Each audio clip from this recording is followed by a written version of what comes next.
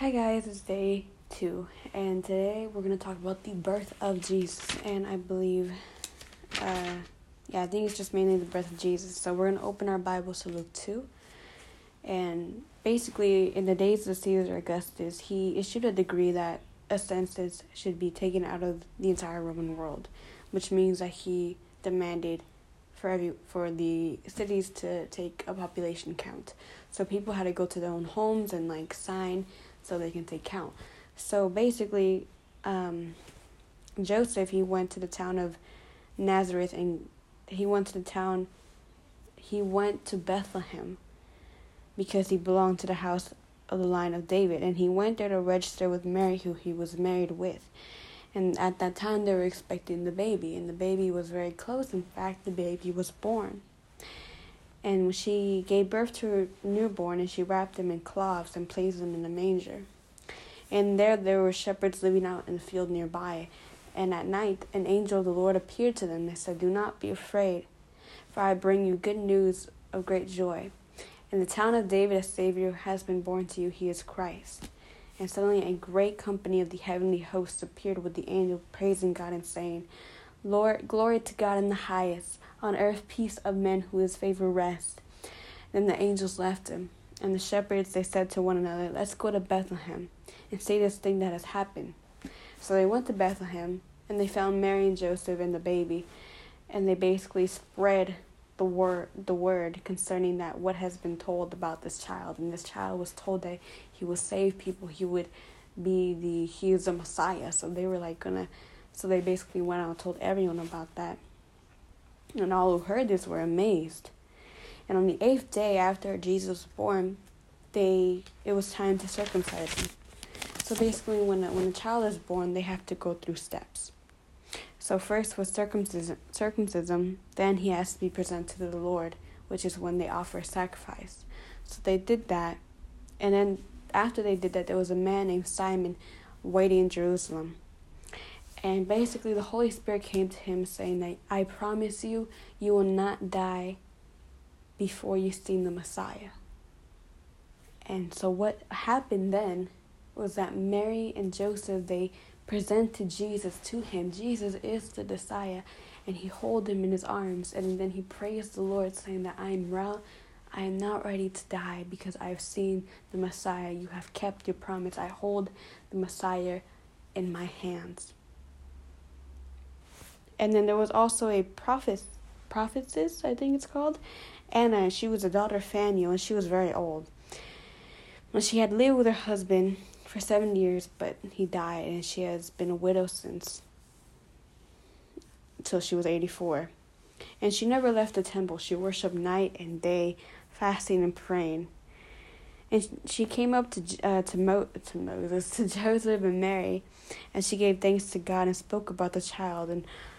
And she spoke to the people who were looking for redemption of the world, which means she spoke about Jesus to the people who are wanting to be saved by sin. And when Joseph and Mary have done everything required by the law of the Lord, they returned to Galilee.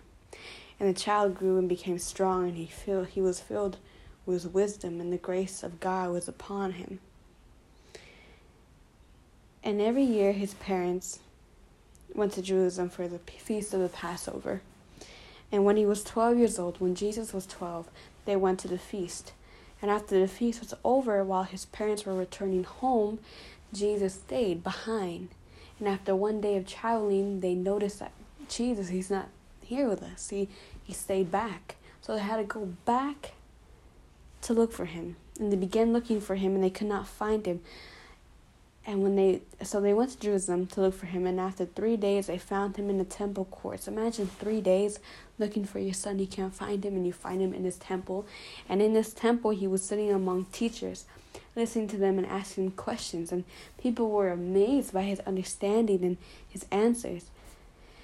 And then Mary saw him, and she was like, "Son, why have you treated us like this? Your father and I have been anxiously searching for you."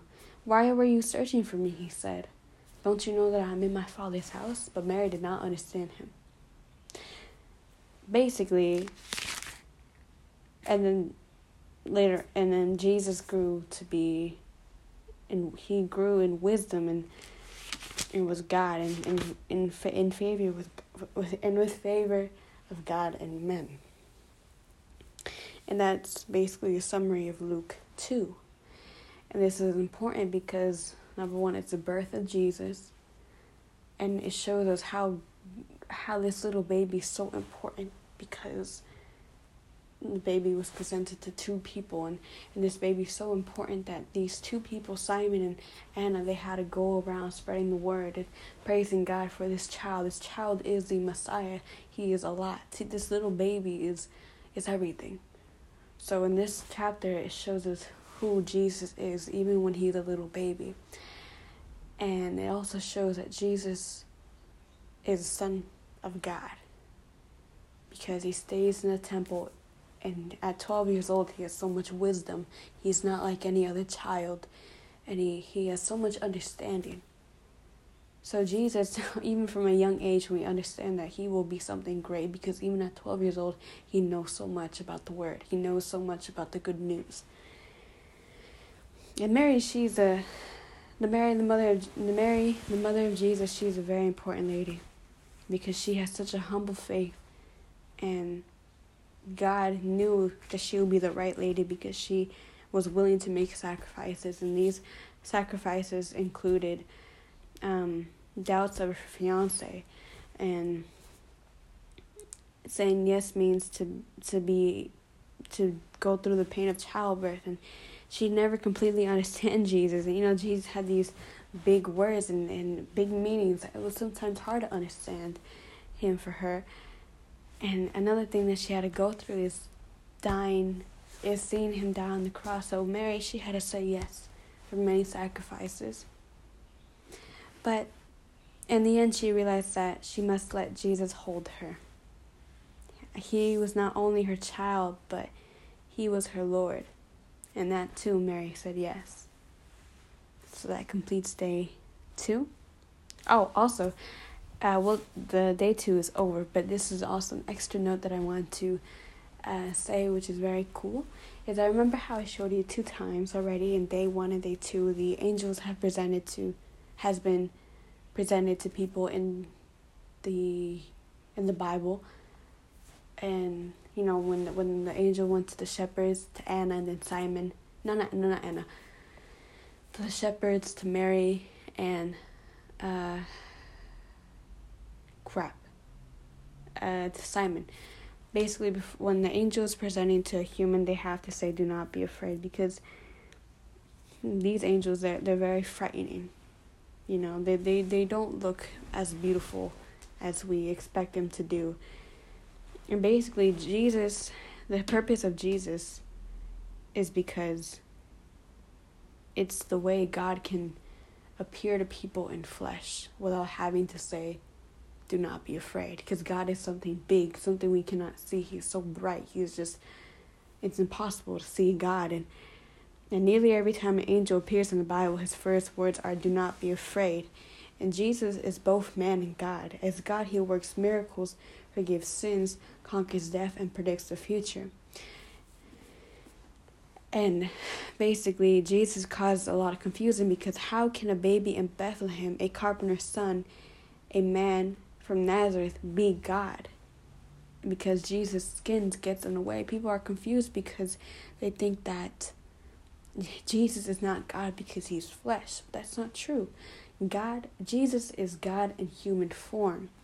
And the purpose of Jesus to be on this earth is because for the first time, ordinary people can hold a conversation, a debate with God in visible form.